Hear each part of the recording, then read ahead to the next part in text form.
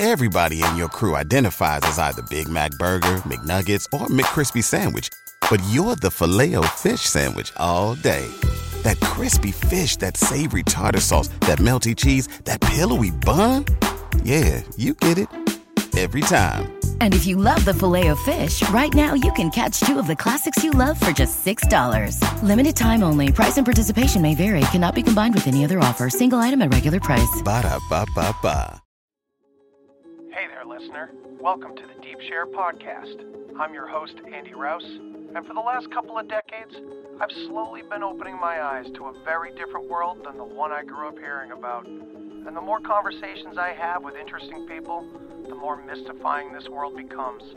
So without further ado, let's get deep. We've got science to celebrate! Demons list now! Off your butt, baby! Come on! There is rebellion in the wind.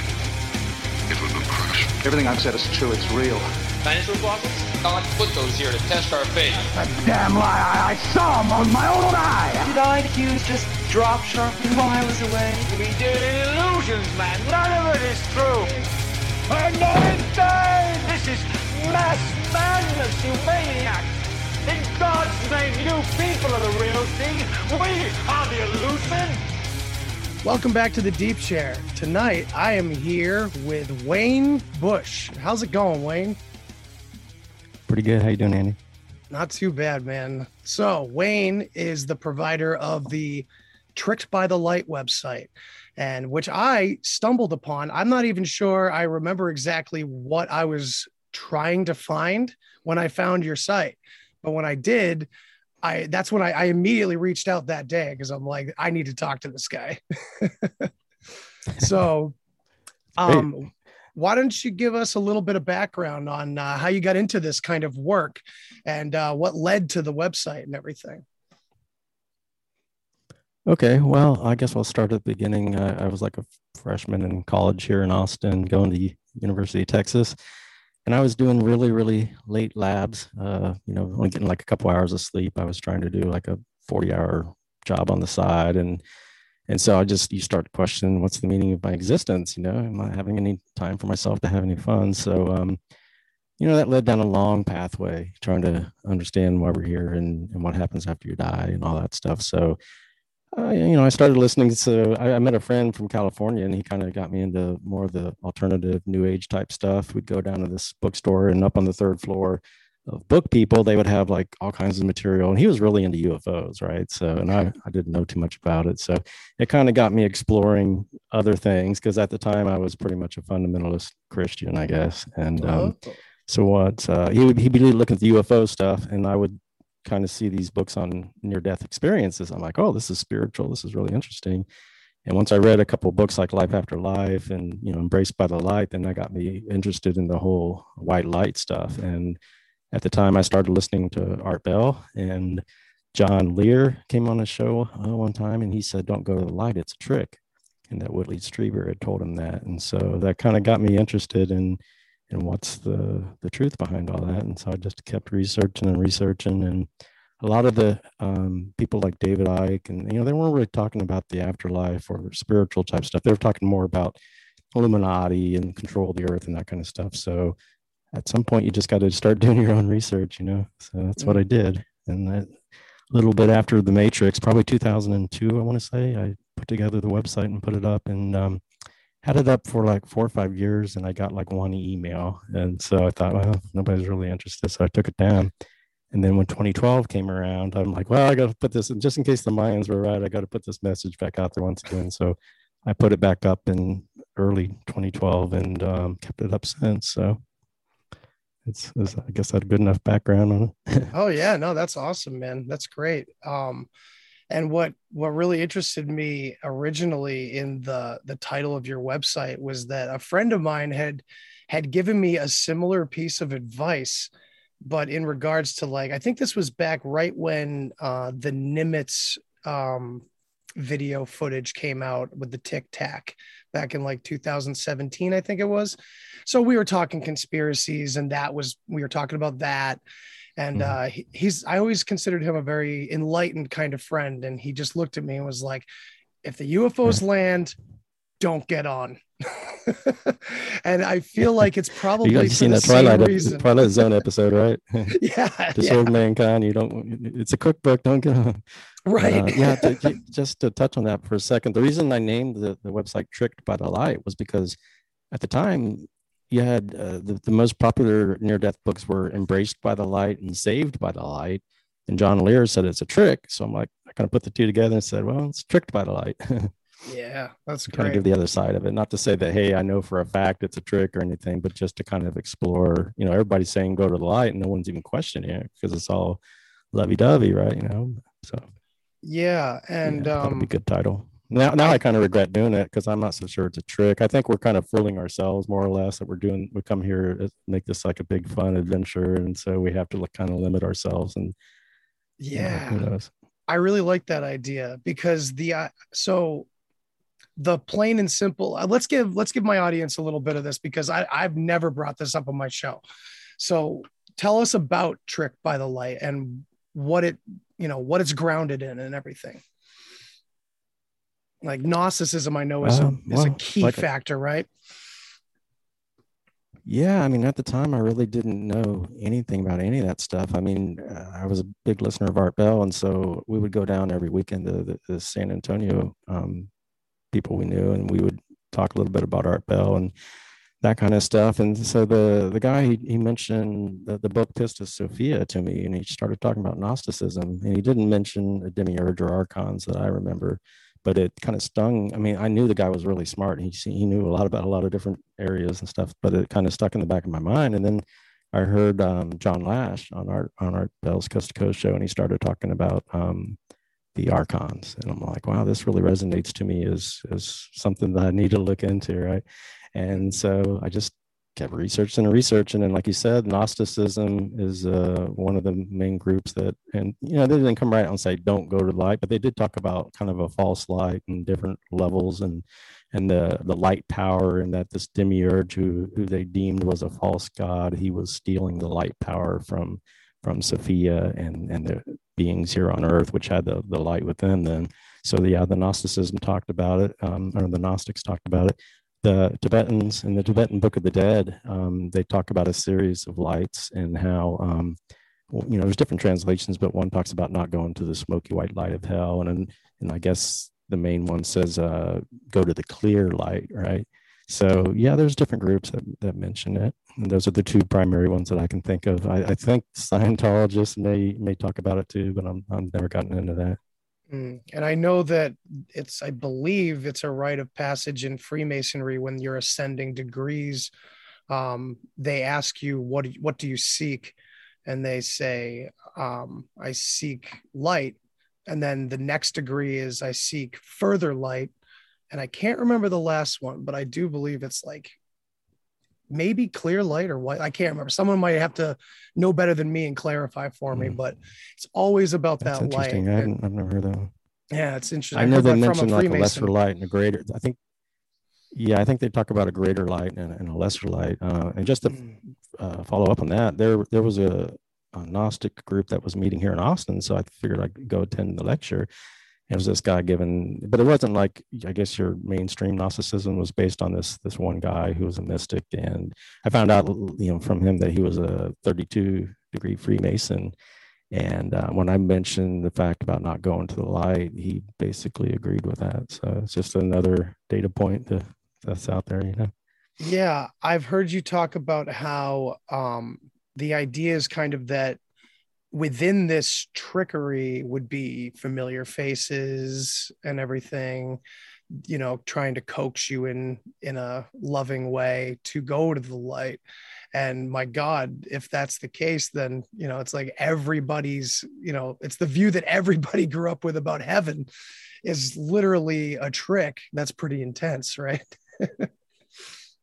It is. It's like, but a lot of this, like I said, I think it's sort of a cosmic play or a divine drama, and it's all based on, what's king here on earth? It's all about entertainment, right? You got movies and plays and books, and everybody wants to have fun and be entertained. And what's, in movies, what's the big thing? You got to have the twist in the plot, at the very end. And so, that could just kind of represent the big surprise kind of thing, but I really I like don't know. that I haven't idea. run into too much into like people like loved ones saying, "Come to the light." You know, I mean, I've seen it a few times, and certainly Mhm. in movies and things like that, you see it. And I was with my grandma when she was, my parents put her in hospice, and she said she didn't want to die alone. So I took time off work to be with her in like 8 days or something. But at the end, she was talking to beings that weren't there, right? And she was talking to one being and or entity, whatever it was, and she was giving them her name and what year she was born, her birth date, and she's like, "Oh, that's my grandson Wayne." And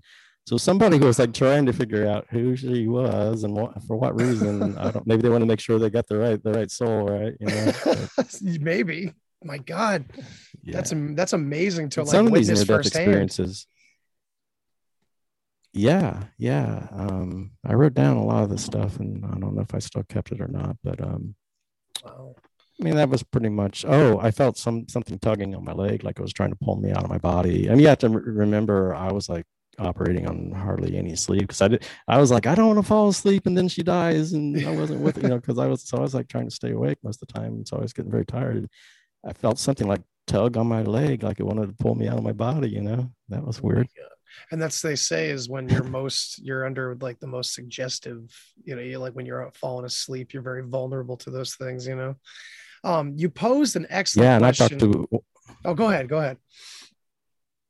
Okay, well, just one more thing before we get Sure. into it. I asked one of the nurses there. She'd been there for 40 years in this hospice. I said, "Do you ever see any these light orbs?" And she's like, "Yeah." I'm like, "Do you ever see any like shadow beings?" And she kind of nodded her head. She didn't want to talk about it, but she confirmed that yes, she saw shadow beings and stuff there. And then once when they had a little bit of time, she and this other nurse came and sat and talked with me, and I told them the story of my friend who had a near death experience, and he met the demiurge. And so she told me that I should look into Rosicrucianism, which is I thought really interesting. Here's this lady that's doing hospice work with the death and dead and dying, and she's into esoteric societies, Yeah, basically secret societies, I guess. that's But, wild. okay, what was it you wanted to ask or say? Oh, well, so you said something, I think it was in one of your articles that I read regarding time, that if we listen to all Mm-hmm. these ascended masters and channelers, a lot of what the new age offers, they kind of say we're all learning lessons over countless lifetimes, and we're Mm-hmm. like getting better and stuff and learning each lesson to ascend to the next level kind of. And some of it can be kind of attractive. I feel like that's the point, but time is a human construct, is it not? And all past and future is merely illusory. I mean, so let's talk a little bit about that, Yeah. because I've been trying to suss out this, what I call, I mean, it's the demiurge in my opinion, but I call it like the grand mimicry mockery. And, it's like I try to Yeah. separate this mockery and mimicry system. It's like mimicry for the asleep and a mockery for any of us that are aware of it.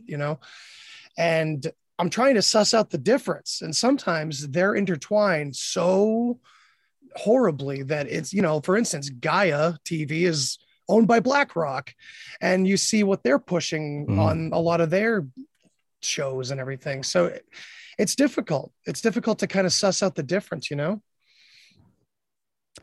I haven't watched really any Guy. Is like David Wilcock on there and He some of is those one people. of them. I don't know much about Guy.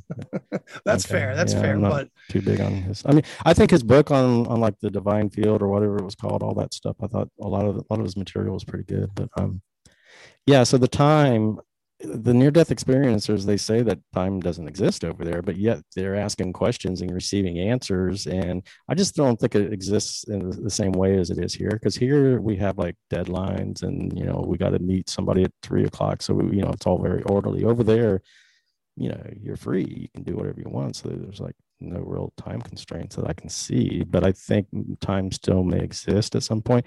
And the point about the lessons coming here, and that's another big one they push. I've been to these meetings, many, many, many, many of them, and quite a few, especially one person in particular said that, Earth is a school. They say that they're here to learn lessons, and every day he attends class. And I just don't see that because, like you said, if time talk about the eons and eons and billions and trillions and zillions of years, wouldn't we have already learned the lessons that we need to learn by then? And how is Earth a really good school when you're surrounded by corruption and deception, and over there everything's telepathic, and you kind of know things immediately. You can ask questions and get an answer. And I think you could. I talked to this out of body experiencer who's had hundreds of them, and he said, over there, all you have to do is you could transfer data like instantaneously. I saw another one where a guy looked at a planet or universe and he knew everything about it instantaneously. So I think I kind of dismissed. I mean, sure, we learned some things along the way here, because that's what we're coming here to do, is have experiences. And of course, you have to limit yourself and to make it a sort of a game. And but a lot of these things we learn here don't really apply to over there, because like you learn to play the guitar, learn to play piano. What's the point if you're over there? You don't really need to use material things to do things, if that makes sense. So I don't buy it. I think it's more we come here to have adventures and experiences and come back with stories and just do different things. And see, like there's a Gnostic, or maybe it's more Hermetic, but it's know thyself. Right. And so I think maybe that's sort of what this monad, I don't know if you're familiar with that word or term, but yes, it's kind of like the one, or so I don't like using the term source so much, but the monad in Gnostic traditions is like the very first being. And so I think it wanted to know itself. And so it split itself into a bunch of zillions of beings to have these to get the different perspectives, and perceptions. And I've seen some near-death experiencers that they come back and it's almost like they're reporting, they do that life review so commonly that people talk about.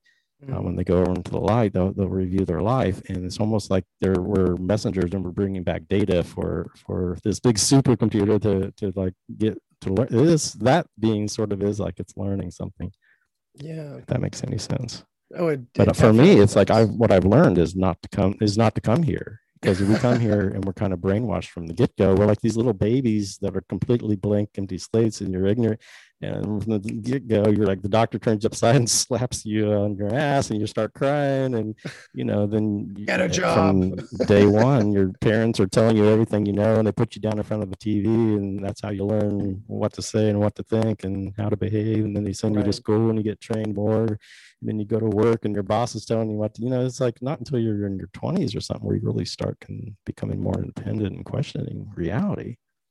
Sometimes much later in life, sometimes people never get there, which is, well, that's true. At that time, a lot of people are just having fun, and you can't blame them, I guess.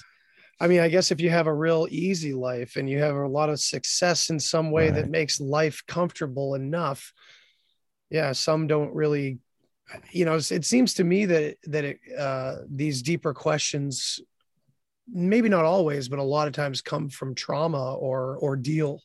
It seems, not always, but it is an interesting characteristic. No, absolutely, when you think about it, even just the act itself, like a near-death experience, is obviously an ordeal. A psychedelic experience is an ordeal. These things seem to be kind of rooted in, I think it was Terence McKenna that liked to say perturbing consciousness. And I really like that because it doesn't really specify it too much. It just kind of gives it that general, you're being shook away from this mode that you've been zombified into, I think they call them STEs, spiritually transformative experiences. At least in the near-death circles, they call it STEs. Yeah. I like that. And that's what they do. People come back and they're not the same person. A lot of times they get divorced because they're go separate ways. They're not materialistic anymore. Different things are more important to them. And so they come back. They seem like a better person. They're more spiritually minded and more loving and giving. They definitely are. They got a culture shock at that point, though, for sure. Yeah, absolutely. So let me ask you this: is that the Gods of Eden behind you? By the way, I'm looking at. Behind you. Is that the Gods of Eden? That is William Bramley. That's a real big one. Gods of Eden. Yeah, it talks about the alien influences and how they created all the wars and all that kind of stuff. Yeah. Bramley's perspective was really fun. I think I read that like 3 or 4 years ago, maybe a little bit more, and it like really got in detail with the very physical nature of this possible history that we're discovering, the Sumerian and all that. And I know you've studied a lot of those areas too. I love that stuff. Bramley's only one, and it's like a whole spectrum of perspectives on it. It was like one of the first books I read after I read the 12th Planet was one of the first ones, and then Gods of Eden must have been right after it. But both of those were pretty big. And all those and now you can books you can are get right a lot here. of Sumerian text online. You don't have to rely on Zechariah Sitchin for an accurate translation, because a lot of people don't feel it is. And so, there's different, like UCLA and I think Oxford, they put up a lot of the Sumerian texts online, and you can search, you do a text search for a word. And I found quite a few things on there. Oh, I'm sure like now where they're there's saying Enki was a supreme, they called Enki the supreme dragon. Really? Oh, let's stick with that for a second, because I just had a talk with a friend of mine. I don't think I read that anywhere in Sitchin's material. It's like, what? No. Well, so Sitchin and Bramley both what they have in common, in my view, is that they're not that I disagree with everything they say. I think they set up a lot of great information, but also they're kind of guilty of something that a lot of people do. And we're all guilty of it on some level when we're trying to dissect this unknown by pasting a bunch of human behavior and attributes onto it. You know what I mean? Bramley's view, he comes right out and says it's like a business, and there's franchises all over the planet. You can tell by the brand. Now, on one leg, I'm like, hell yeah, that absolutely makes sense. When there's pyramids and ziggurats in multiple different places, time periods, and no association between the cultures or whatever, that's impressive. And that does seem like a branding. But on the other leg of it, you have the stuff that you were just about to say about the supreme dragon. I've had talks where there is no Enlil. It's just like, Tyler Durden, Enki and Enlil are like two sides of the same coin. You can go down so many different routes with this stuff, It's hard to say. I mean, if a lot of the material from the Bible were taken from the Babylonian, as we're finding out the Sumerian, because they got stories of the creation of man and all that stuff. Well, how do we know that was the? I mean, we say that's the first civilization, but like, what about Atlantis? What about others? I mean, who knows if they were just retelling the tale too? And how do you know what they were allowed to say and get away with too without? But they were pretty frank with a lot of the stuff. They basically, in the text that I saw online, they were saying that we were created to, obviously to do the work for them. We were like workers in the garden, but also to give them praise and worship. That they were like kind of basically feeding off our, I don't know, energy, I guess you could call it that. But they created us. It was like a mutiny. Like they didn't want to do the work, so the story goes, and so Enki had an idea, and he wanted to take the primitive indigenous man and splice their own DNA with it in a lab and create this worker for them to do all the work. And so who knows? And it says but really the thing that always sticks out to me in that story, and I've said it probably on the podcast a couple of times, that the work was too toilsome. I love that line. I can't remember which translation it came from, but it's one of the Sumerian stories. I think it's the tale of Adapa, about the creation of man, and the idea that we are actually more powerful because of the spliced DNA, or whatever the metaphor is suggesting in the story. The combination of this spirit. It's been a while since I've looked at it. But, so how about, let me ask you this. There's one called Enki. There's one called Enki in the World Order. I don't know if it was in that one, but I have heard about that. What was I going to say?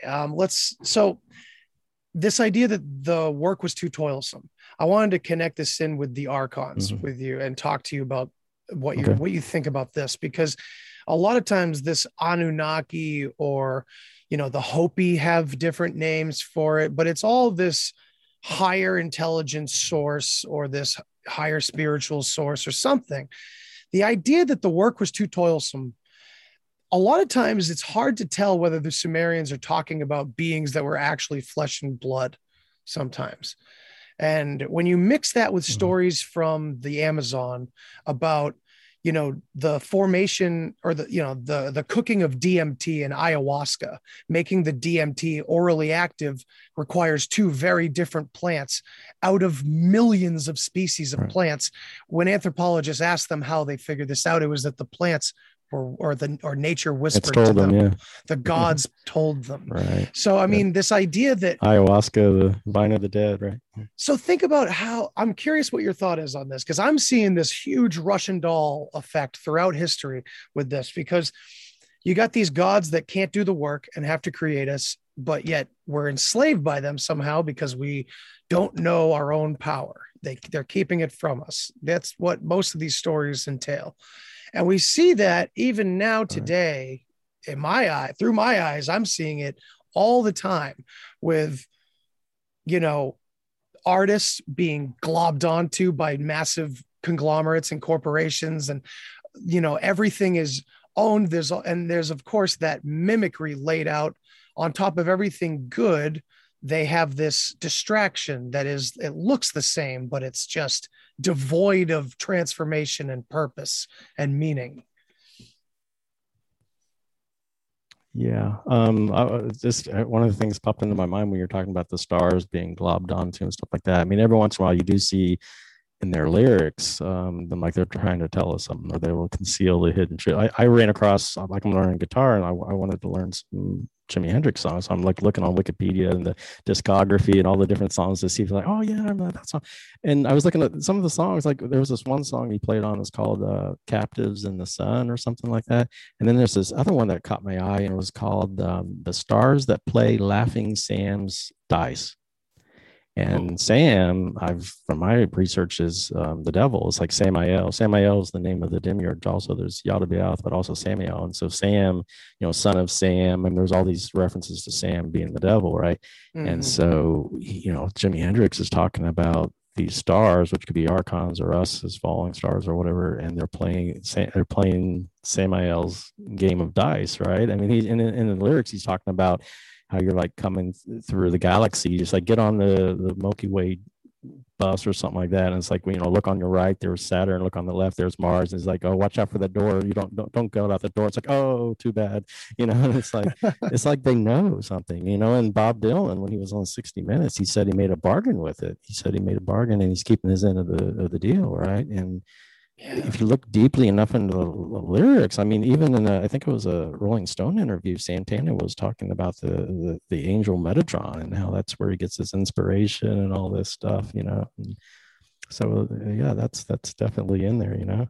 Yeah, I've definitely looked into a lot of the Kabbalah stuff with, you know, the Metatron's cube and stuff like that. It seems to be some geometrical relevance in a spiritual way or something like that, as in, I'm not sure if any of like Masonic rituals deal with, I don't know, the geometry itself that they hold so high, but it does feel that way. Same with like the pyramids. Must have been some kind of angel, like an archangel and an angel of creation or something like it. He was right there, like that geometric shape, like you were saying. It must have been part of the creation of, you know, like the flower of life and all that stuff. Right. Yeah. That's what I was thinking too. That's interesting. There was one NDE that mentioned Metatron. Really? It's pretty interesting. Well, that's intense. Yeah. There's a website called NDE. Yeah, she met Metatron, and it was like giving her all these lessons and all this stuff, and it was pretty wild. There's a website called NDERF. NDERF.org. It's Near Death Experiences Research Foundation.org. They've also got one for out of body, which is OBERF. And so you can do a search. And so if you search for Metatron, that one will pop up. But I did like a search on like 50 different categories, everything I could think of. I mean, I was like doing searches and categorizing and making note. I mean, like on my website, I put like just hundreds and hundreds of little snippets from all the different experiences that pertain to like every category I could think of, you know. And there's like 2 or 3 dozen of them that mention aliens. You don't hear them talk about that too often, you know. No, but they're out there, and contracts, all kinds of stuff. Yeah, the soul contracts. That's really, it's weird too, because when I was talking before about how it's kind of difficult to suss out the BS from what might be, you know, original and true, because like we all know the New Age is kind of supposed to be kind of like a rejuvenating of the ancient ways, but a lot of it gets twisted, it seems. And it feels to me like a lot of what's being sold feels a lot like some RPG video game, like where we have to keep ascending these levels and it's never good enough. And that to me, tell me what you think. That to me sounds again like that control structure, that control system that we're like, hovering, keeping the dollar like over your head the whole time, keep you chasing after. And you look at a lot of these new age teachings and stuff. A lot of them involve angels. The angels are giving them the messages. They got these angel gatherings where the angels coming through a contactee or a person that's intuitive. And so it goes back to the gods of Eden there, where he's talking about all these angels that appear to, whether it's Muhammad or whoever, and they're like giving them these religions to give to the people. They may be control mechanisms, like you're saying. And I can't remember what the other half we were talking about, but I remember you talked about the angels, Yeah. But they're control mechanisms, quite possibly, right? Yeah, I've heard you talk about that before, and I hadn't really explored that much previously. I've kind of always looked at Western religion as more of a control structure, and I was so focused on a lot of the Eastern ways as being so much more pure. But maybe it's the same thing as it always is. It probably is, and it's been infiltrated and twisted, and because you're right, it kind of gives that one God sort of, even if it's not a God, it's still Buddha. It's that one figure to look at, right? Yeah. And a lot of the new age stuff is talking about, like you say, it's all here to learn lessons, and we learn and love and grow.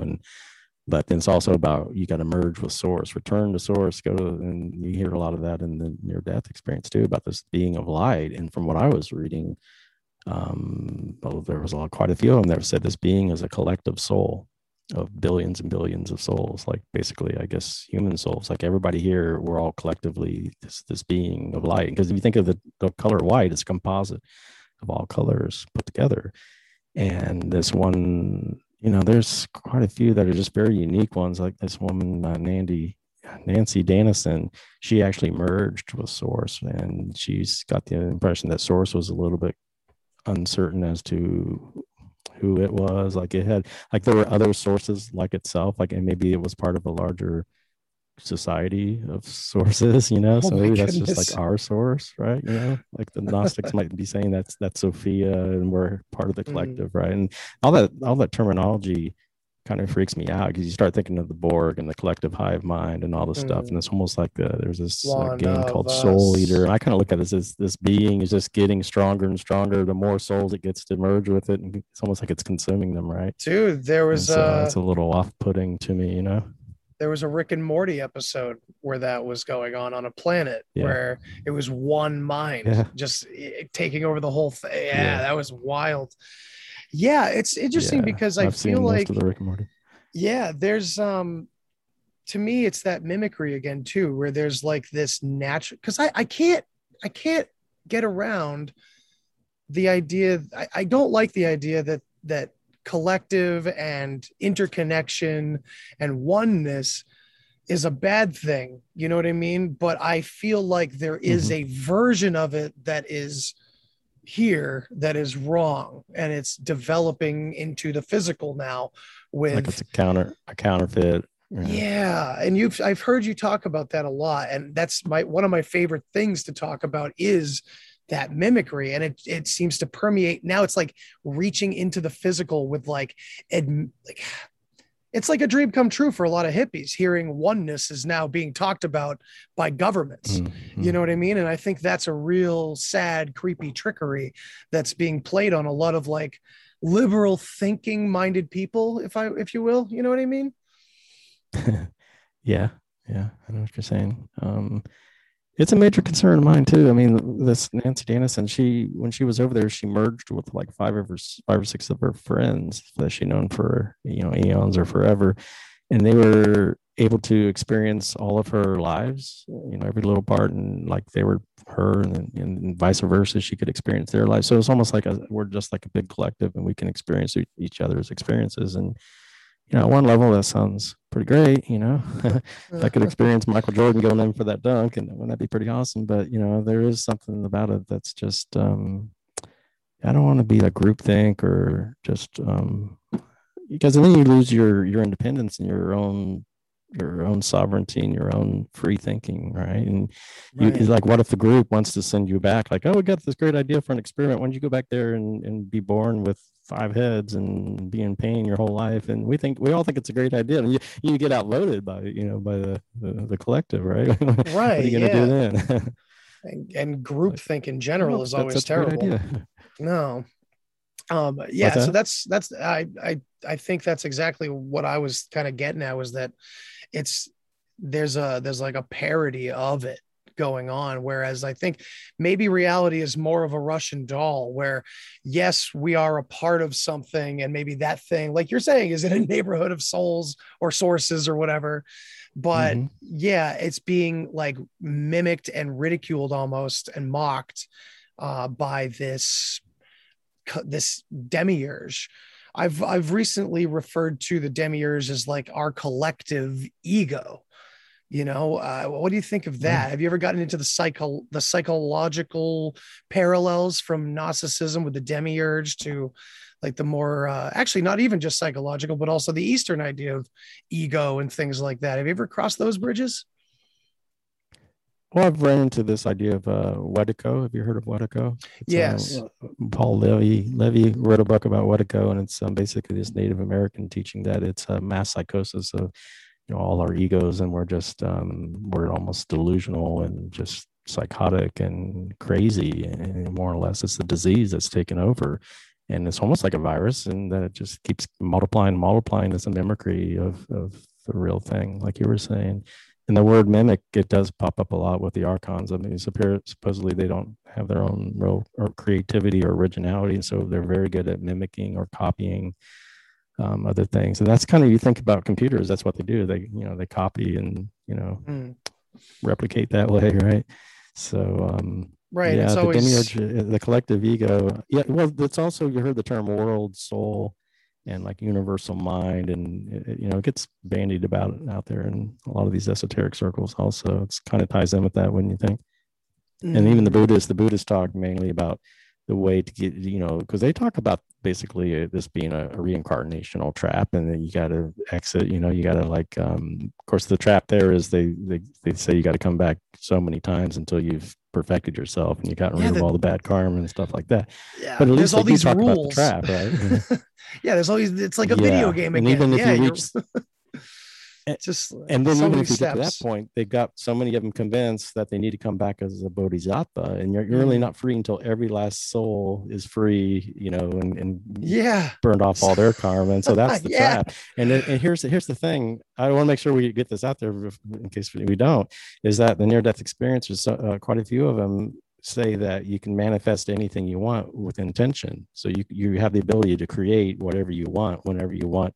And here we get, just like I was saying, like from the get-go, you get told how to believe. And so we, if you're Christian or whatever, you think, well, I'm going to meet my maker when I die. And then, so you get there and you're either going to be judged or maybe Jesus saved you or whatever. But, so if you meet Jesus and Jesus says, hey, you got to go back and save all these souls, you're not going to say no to Jesus. So back you go, right? Or if Right. you're Eastern and believe in all the karma, they can easily convince you to go back, because of the karma you got to balance. And so how many percent of the people on the planet buy into one or other? I'm sure there's a few others I don't follow there, but if it's so important that if you do create your own reality, well, boom, if that's your belief system, your mindset, subconsciously or even consciously, you're going to create it. Whereas if Yeah. you can, I think beliefs are like a prison for the mind. And so you got to break free from all that programming and think for yourself. And so if you go in there with the idea that I can manifest whatever I want,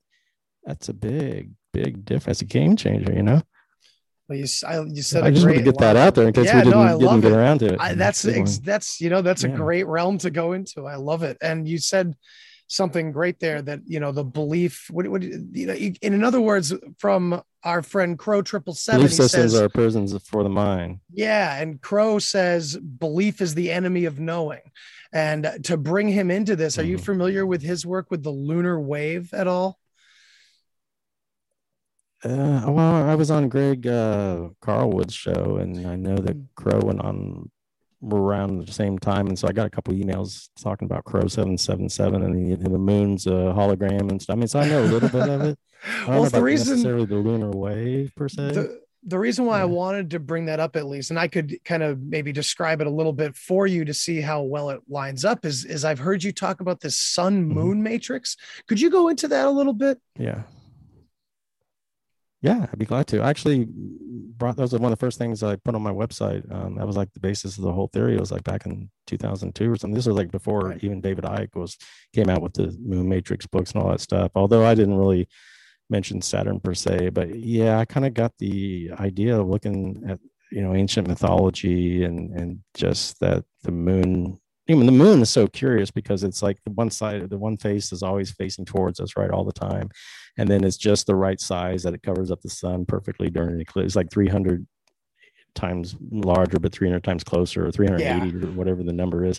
And so those conveniences are just crazy. And it like rings like a bell when the astronauts landed on it, and all these anomalies associated with it. And, there's psychics and remote viewers, like Ingo Swann said there was bases on the moon or buildings and all this kind of stuff. And then like even, what is that? The Ancient Alien show had a pretty good one episode on the moon, and how there's, anyway, there's just so many. Like I know John Lear said that he was talking about like a tower on the moon that was like a soul catcher kind of thing. So there was all these things out there that, especially if you go back in the ancient mythologies and stuff, and how they looked at the moon as like a dealer of death, and that's where you went when you died. And so many of the goddesses or the whatever were associated with moon and magic, and then just stuff like the werewolves. I mean, the moon has such a lore when it comes to Hollywood and all that stuff. It's just eerie and spooky. And so I just looked at the moon. They're just, the moon and the sun are like the two objects that are pretty, looming right in our faces, right? And the sun is like the giver of life. Like we wouldn't be here physically if it weren't for the sun and all the energy it's giving us. Source. And so the moon just seemed like it would be a perfect place to be there. Like if you're an alien race and you wanted to monitor the earth or capture souls, it just seemed like the ideal place. So that's why I started getting into the moon and sun as a matrix. And also the book, one of the first books I really got into was The Holographic Universe by Michael Talbot. And, I think I keep in there he was talking about him as the David hologram Talbot. needs like yeah, I heard that. One episode I listened to, you said David Talbot. I was like, wait a minute, that doesn't sound right. I think he was Electric Universe guy. He was. And cool. I worry about misspeaking too. I get them confused all the time because honestly, I really holographic. Because I'm not like a David Icke. Yeah. Well, yeah. Anyway, that's a great book, and he has some other ones too. Yeah, the two of those theories kind of get interlaced with each other so well, Yeah. So anyway, in that book, he was talking about a hologram needs like, a couple sources of light and a couple mirrors. And so I was thinking, okay, well, the sun's a light, and then the mirror, like the moon, reflects the light from the sun at night. And then Venus has this, gaseous, cloudy, whatever atmosphere that is almost reflective too. So I was thinking maybe the planets were put there as the function as the lenses for these mirrors that would create the hologram. And then look at Saturn. It's almost like I don't know. It's almost like the grooves of a record, like it broadcasts signals, or it could be like a server or something. Anyway, the planets are just very weird when you look at their positions and what they look like, So, I didn't have any scientific basis for anything, but I was just kind of putting it out there as something to start working from, Yeah, for sure. You mentioned Saturn, the perfect storm at the top of its pole that's in the shape of a hexagon is pretty damn creepy. Yeah. Like that doesn't seem natural. Like, definitely looks three-dimensional or fourth. It is three-dimensional. Like it's something like a 70,000 foot tall storm in that shape. Wow. So that's messed up. And supposedly it's getting taller. So that's creepy. And then Saturn and Satan, the Saturnalia was like a cult that had tied in with Christmas and probably the demiurge from that perspective. And so just the naming of it, and, Saturn being the Chronos, the god, the 8 children and chronology and all that stuff. So and then a lot of people say that Saturn used to be a sun. And so they say it's like the dark sun, the black sun. And I mean, I don't know about all that stuff, but it's got quite an interesting history behind it. It's a Yeah, deep well, man, because there's so many branches you could go off on that. You could go like to the cube of Mecca and how they go around it.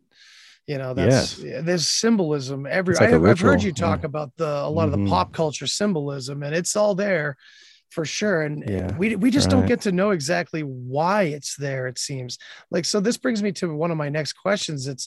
I've had this idea for a while anyway, that whoever they are, they use all these certain symbols and Mhm. concepts, and if they seem to actually work, this sort of low, subtle magic, but because they do evil things, we automatically associate these symbols with evil. My question is, like, what do you think about the idea that maybe they're purposely giving us a bad taste about certain philosophies or concepts or symbols that may be more similar to like the Force from Star Wars, where it could go one way or the other, but they put this negative spin on all of it to scare the shit out of us? What do you think of that? Yeah. Oftentimes they invert the symbolism, like, Hmm. whether it's like the swastika, where they took the arms and turned it the opposite direction to where it has a negative. And I was just going to say it does seem to be magic rituals to me, that they're using the symbolism. Here's the thing, going back to we manifest and create our own reality. And we do it in a collective manner, like you got billions of people on the planet. And if they can get control of Hollywood and TV and everything that goes, I mean, music, and that's what we spend most of our free time doing is, so we're ingesting all this stuff. And so if we can manifest that in a massive manner, because almost everybody sees, like, if it's a really popular, like everybody's seen The Wizard of Oz, or mostly everybody, right? So if they can tap into that and get people in a mass manner to manifest this stuff. Like, I mean, look at the recent examples of Terminator and all that stuff. They got everybody talking about the Skynet and AI, and how it's, we're almost manifesting or allowing it to come in, because last I heard, we don't get to vote on whether we want the stuff to come about. It's just Elon Musk is out there doing this and that, and it's like we don't get to vote on it, but it's almost like Hollywood and movies, and like that black box, that television is like the perfect magical talisman. I guess talisman is the right word, but anyway, it's a good portal for them to use to manifest what reality they want. And like you said, they can invert it, they can spin it any way they want. It doesn't have to be negative, right? The only this world doesn't have to be a bad place. I talked about being a prison planet, but we could just as easily turn it into a paradise, because we have the power to do that. But we give our power away to they, like you said. Yeah, it's so, and that's perfect that you brought that up, because you're leading me right into my question about consent. It's always about our consent, and it seems to be happening right here in our country, in the world right now, on a very real, physical, grounded level, that our consent is on the line here in a lot of ways, and for some of us anyway. And but going right back to this trick by the light concept, weird how they wouldn't just toss us right back in to the light. You know what I mean? Why do they have to give us a choice, in your view? Because this gets to be difficult, but if we have free will, then they have to get us to give our consent away. They have to kind of either trick us or get us to believe what they want us to believe. And so from that's how they have to do it. And so when you come into this earth life, supposedly you get in this big long line, and it's like, this is the best show in town, and we all want to take a part of it, because it's, we're like these gambling addicts, and we're addicted to the game, to the drama. And so you make this contract, you consent to do certain things. And at that point, you've got free will. You don't have to do it. You can go somewhere else or just hang out. But once you've made the deal and you come down here, you're kind of bound to a lot of it. You made agreements, and everybody's kind of counting on you to stick to your agreements. And if you haven't died yet, if your silver cord hasn't been severed, you're in a near-death experience. A lot of them are forced to come back against their will. They don't want to come back. And yet they're like pushed back, or they're told their mission isn't done yet, or it's not yet their time. And it's because, and they're not told what their mission is, right? So they're sent back. And I think it's because they haven't physically died, like a doctor resuscitated them or revived them on a table, and back you go, because that cord's still there, right? So at that point, and once we're down here, it's kind of it's like a prison, it's like a prison planet because gravity keeps you here, and your body is very difficult to leave your body cells, right? So yeah, I like that. But I think before we come here, we do have that free will. But so there's another topic you can go down to where you can think of where the thoughts of God. If there's this monad, this one being that started it all and split itself into a bunch of different perspectives, we may be one of those perspectives. And even though in our mind we want to do something else, well, maybe that ultimate being doesn't really want that, right? I don't know. Yeah, it makes me uncomfortable to deal with that idea. And that was kind of back to the whole collective thing. It's like, I do feel like there's some sort of interconnection that's going on, but there's at least my human ability to put it into language. I want some personal space in this supposed ethereal realm. You know what I mean? And that's weird. Well, maybe that's that kind of ties in with ego. The ego too. Are we still too attached to our ego and our identity that we won't want to give it up? And are we like addicts at that point?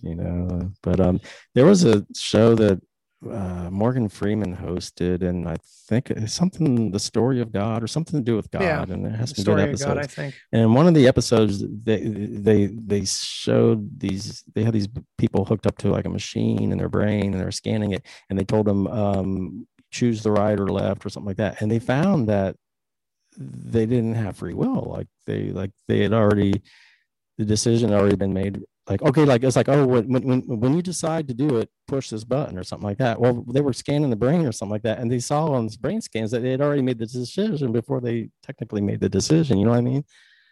And that is scary. It's nuts, dude. And what does that mean? Maybe I'm sure like a lot of the new age practitioners would probably suggest that that's because your higher self knows best.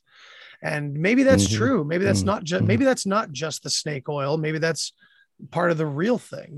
Maybe we do have some higher self. My friend that had a near-death experience, my friend that met the demiurge, he doesn't like these higher selves, like he calls them like the angels. He said they play us like video games, and like they're here to, like some cultures believe that they're like the jinn or they're here to punish us for our sins and stuff like that. Well, he kind of says sort of something similar, is that they try to keep you on track to what you promised you would do and blah blah blah. So, but they're very heavy-handed, because he says they don't feel our pain down here. They don't understand their suffering. They're like over there in the light, like it's like no pain, or everything's lovey-dovey and everything feels great, and you're just in cloud nine kind of thing. Yeah. And so that is that aspect too of these angels, or you could call them archons or aliens. I mean, what's the difference when you start getting into all this? But they're higher selves. Yeah, I mean, it's like, and they could be us at another level. Nancy Dennison said that only a small portion of us comes here, and so they're not too concerned about us, because it's just a little tiny percentage of you is down here having a little fun or whatever it is that you came here to do. But most of you is still back there, so they don't put that much of an emphasis on it. That's wild. So, but we're down here feeling the pain, right? Yeah. And there's no negative, right? I mean, so I described this earlier. I think I put something online about how the same way you type something into Google, and like, maybe you heard, you might have mentioned this. I think it might have been you who mentioned this at one point about putting the non in front of the search. Yes. And you're still going to get that thing. Yeah. If you go into Google and you search for, give me everything but serial killers, or what's going to come back? All these show me killers, not right? purple elephants. You got to frame it in a positive way. Right. Yes, exactly. Yeah, exactly. So that. It's like, and so I think I mentioned online when I put it up like this, hence the term careful what you wish for, because it's like you have to mind how, like, I don't want to deal with this or that. And it's like, well, shit, your subconscious is possibly just going, oh, more of that, cool, here you go. Yeah, you got to be really careful, because I go to these near death, or I did before the shutdown. I went to these near death experience meetings, and I heard a lot of testimonies, and like, one guy was like, well, can we just make sure that my wife knows I'm okay? Well, boom, back down it goes. It wasn't like they sent an angel as a messenger to tell her in her sleep or appear to her, or that Nancy Dennison said that, what was it? She, same type of deal. She wanted to go back and tell a loved one that she was okay or something like that. And so boom, she starts going back, and she's like, I didn't mean me. It's like, you got to be extremely careful. And this other one, couple of them were like they could stay in that light forever. They just loved it and they didn't want to come back to earth, but they would like send like this 25-foot angel to try to get you to go, and they didn't do it. And then they sent like her best friends ever, right? Just and to kind of coax her to come. And if you just have that thought, and then my best friend that's like the method demiurge, when he was there before the light asked him, well, so what did you think about love or whatever? And he's like, well, I never got married. I never had kids. Boom, immediately he falls out of this heavenly light place and he comes back to earth, or he gets back in this line and he ends up getting married and having kids. And it's like, you got to be really careful what you set your intentions on, because that's what you will manifest. I mean, absolutely. But this guy that had hundreds of out-of-body experiences, he said that, well, it's not just immediate necessarily. Like you have to set the intention. Like you can think about something, but until you set that intention onto wanting to do it or whatever, then it won't happen. Yeah, I often you got to be hear very that careful about being nostalgic. That's why some of the be aligned with all your attachments. Yeah, exactly. Well, that's where the Buddhist stuff about getting rid of your attachments and ego and all that stuff is really, really important. And so I started like doing things, make sure I got everything out of my system, right? You know, make sure I wasn't gonna. Gee, I really wish I had done that while I was here. You know, I'm learning guitar. I'm, go to a strip club every once. So it's like you just get everything like it's like the bucket list. You want to make sure you got all your boxes. You don't want to like look back and go. You don't want any regrets, right? Right. Yeah, absolutely. And then like later on, you'll live that pure life. Because that's like you're probably familiar with like Alan Watts, the man that brought a lot of those Eastern thoughts back. He's great. And he always, so this kind of goes back to like the idea that there's like a lot of BS thrown in as like a middleman kind of situation that puts something in the way of you and your growth. You know what I mean? Like you have to do this to grow. Where Alan, his whole philosophy was you're already there. Realize that you're already who you're trying to be, and you're already where you're trying to go. And he emphasized this idea that you don't go see a concert to hear one sound. It's not about the ending, right? It's spaced out. It's got to be intervals of rest and silence in between. Alan Watts to me was the very, very best, and I listened to hours and hours and hours of his stuff, and it was just mind-blowing. But then he had the side of him that just got too depressing, and it's just got to be too much but for the most part, he was awesome. And he said this is a game of black and white. It's a game of what else he said? Like duality. He emphasized it, duality. And you come down here and you play this game of hide and seek to where you forget who you are because you want to be surprised, right? You want to have all these surprises. And that's why it's kind of going back to we're kind of like addicts. We're gamblers. We want to be surprised if you don't know the outcome already. Although my friend who had the near-death experience, he saw the future of the earth and everything that would happen. And so at that point, that calls into question, well, gee, has this already happened? And so do we have any free will? Or do we just keep playing this this game over and over and again? And I think that these near-death experiences, each experience is subjective, and it's like a dream. You go to sleep at night, everything is consciousness, right? And you're in awareness. And so you go to sleep at night and you're having a dream, and it may seem real at the time, but then you wake up and you go, oh, that was just a dream. I know this sounds a lot like Alan Watts, but then how do we know that this isn't a dream too? And when you die, and a lot of the near-death experiencers say that, they say that it's way more real over there, and that this is like a dream, or some of them have said it's a game or an illusion. And so, Alan would say that we're here playing hide and seek and just limiting ourselves so that we can be surprised and have these games of hide and seek. The notion that you've been doing this forever and ever and ever, so eventually being Superman 100 times and getting the girl and doing all this like perfectly got boring. You want to up the ante. You got to like get a surprise, like a tornado comes in and takes out your hometown.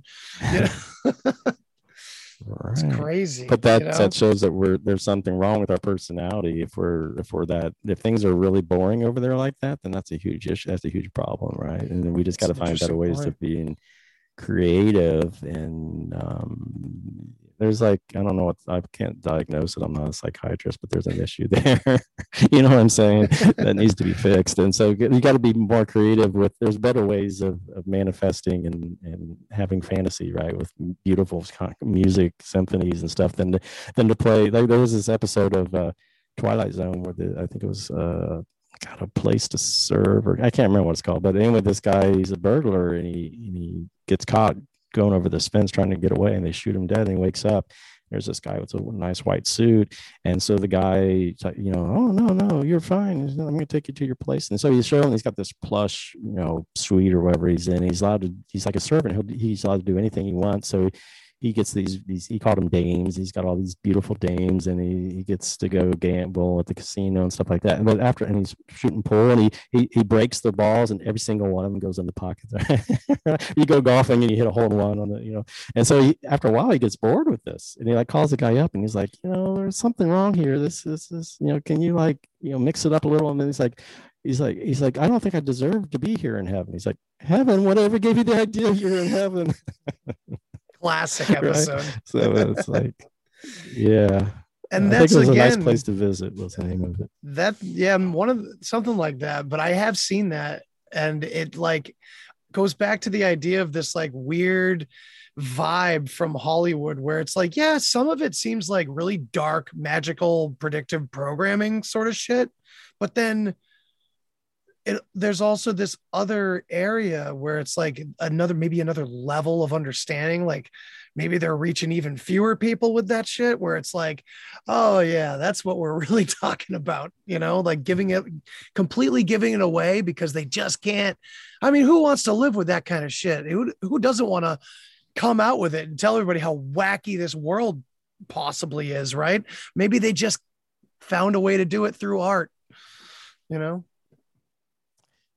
Yeah, I think it's a little bit of a game of cat and mouse. They like to toy with their prey a little bit too. And I'm not saying like all Hollywood producers or people, script writers, or I mean, a lot of them may be trying to get the message out and wake people up. I mean, and then we get down to this point where they're is there a necessary evil? If you're going to play this game of duality and have positives and negatives, well, somebody's got to create the resistance. Somebody's got, that they may be doing the greatest sacrifice of all and coming down as a bad guy, like an archon. And I think the archons, like in the Gnostic scripts, they say the demiurge was without spirit. So they may just be, if you look at the Matrix and Tron and stuff like that, they call them programs. So they may just be programs down here to create havoc and chaos, and just so we can have a little bit of the dark side to, Yeah, dude. So is it a necessary evil at that point? Think about this. There was this guy named Hidden Hand that came out. Sorry, real quick. That's what their job is. Like, I think the demiurge is his job. It's part of his job to do that, right? Yeah, absolutely. Oh, absolutely. Before I forget, so going back to like this, we're kind of talking around simulation theory a little bit with the Matrix and all that. Yeah. I've kind of noticed that same thing with the algorithm, the comparison with Google and our manifestation ability.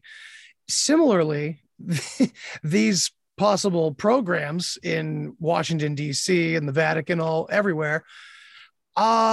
Well, conspiracy theory seems to be a growing trend for like 7-8 years at least. Well, probably since 9/11, it's been, the convergence of the internet being so accessible and 9/11 occurring. Conspiracy theories have been everywhere. And now suddenly all these politicians are getting in, like all the bigger shit is coming out. Like all the deeper roots of like corruption are starting to like bubble to the top and stuff like that. It's like, is that more of the algorithm? Is that giving us more of what we want? Because now there's more people questioning. Maybe it's back to this Terrence McKenna stuff where you're talking about like the time wave and stuff like that. Where I know the timing wasn't where I think he was saying this. What is it called? Where the convergence into one point. What do they call that? The sun. It starts with an S. The singularity. Yeah, 2012. The singularity. He was talking about the singularity, and he thought it would be like 2012 or something. But maybe as part of that, everything's like coming to a head, right? And like you got supposedly maybe the magnetic field of the earth may be falling to where it's, maybe things start to manifest more immediately. And so maybe the higher ups, the people in power and control, they've got remote viewers, they've got maybe they know what's about to go down and they've got a short limited time to do something. So it's all kind of coming to a head, right? I don't know. It's just one theory. But. Yeah, no, that's a cool point. A lot of everything you say, man, it takes me down 10 new paths because I was just thinking this because we talk about predictive programming and all the media and everything. And I can't remember the author's name, but there was a really great sci-fi author, loved crazy dystopian futures and dropping you right into the middle of like a created world with no clue of what was going on.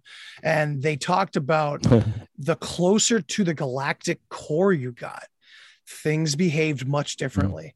And there was what we would consider gods, because it's just the energy was much, much different there.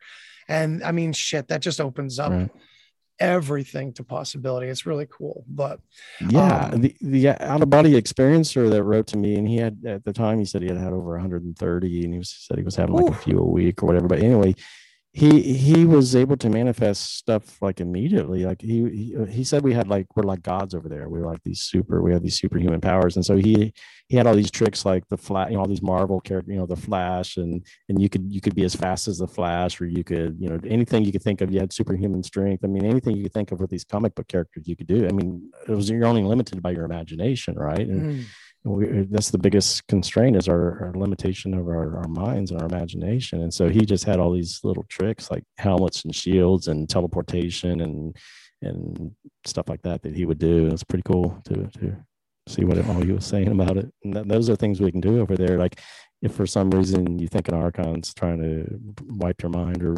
capture you or something, I mean, the main thing is just ignore them. And if you keep your vibration and your frequency high enough, they won't even see you. They can't maintain themselves at that level. So fear is like the worst thing you can do. I mean, don't think, oh my God, these Archons are out to get me. That's the worst possible. They smell it. Yeah. Because it's ultimately you're probably creating it yourself, right? And you're projecting it outward. It's that's why they want to get you to go to this external light, to these external authority figures that can control you and tell you what to do, when it's like the Wizard of Oz, the power is within you all along. Yeah. And again, we're just being told that over and over again, whether we're going down conspiratorial avenues or we're looking at very popular movies or books. And I think that's kind of where I wanted us to end up at the end of this anyway, is talking about how all these frightening thoughts and stories from the ancient past that seem to be pretty creepy and realistic on a lot of different levels. When you get deep into it, it doesn't have power over you once you really understand what's going on. And I don't even know if I'm close to that, but at least maybe acknowledging it brings us a little closer to getting there. You know what I mean? Yeah, you look at a lot of these Gnostic themed movies. I mean, at least I think they are, but like, in Neo in the Matrix, where he starts believing in himself and he can just stop bullets. He can do whatever he wants. And, it's the same thing with like, I don't know if you ever saw The Prisoner TV show, where, I mean, it's all about you standing up for your rights and your freedom, your autonomy, your sovereignty and stuff like that. Or like, any of those shows, like even I think, not just The Wizard of Oz, but also Alice in Wonderland, where she believes like in this all positive world. And when she's had enough is enough, she like says enough or something like that. It's like, you have to come to that point where you get that, where you awaken and you realize that enough of this silly nonsense, I'm going to take control and create my own reality. Right. Absolutely, man. That was beautiful. I think that's the best message right there. Yeah. Hell yeah, man. Well, Wayne, please tell my audience where they can find you. Well, just go to my website, trickedbythelight.com. And if you want to email me, I've got a link to my email address up there at the top. And I'd be glad to answer any questions or whatever. I don't have a book. I don't have any YouTube. I'm not like out there with my panhandling for monies or donations. I just got my website, and I'm happy with that. And yeah, just my email address. So that's cool. All right. And you've been running that site for like over 20 years, right? Like long time. Yeah. Well, I took it down for right. at least 5 years or something and put it back up. But it was put it up in 2012. So it's been 9 years since then. So yeah, it's been up there for a long time. There's a lot of great content on there. So I urge listeners and viewers to go check out your site, man. It was really great talking to you, and I appreciate you coming on, man. Yeah, man. Thanks for having me on. I enjoyed it. Appreciate it. All right, everybody go check out Tricked by the Light, and don't get tricked by the light. Transcend it. Thanks for listening to this episode of the Deep Share Podcast. If you want to hear more, then hit that subscribe button. Follow me on all the social places. And remember, think for yourself, but don't always believe what you think. Till next time. Human sacrifice, dogs and cats living together, mass hysteria. Enough, I get the point. You have meddled with the primal forces of nature. And you will atone. What do we know? What do we know? If I know what we know, then I can tell you what we know, and if someone else knows, okay? I mean...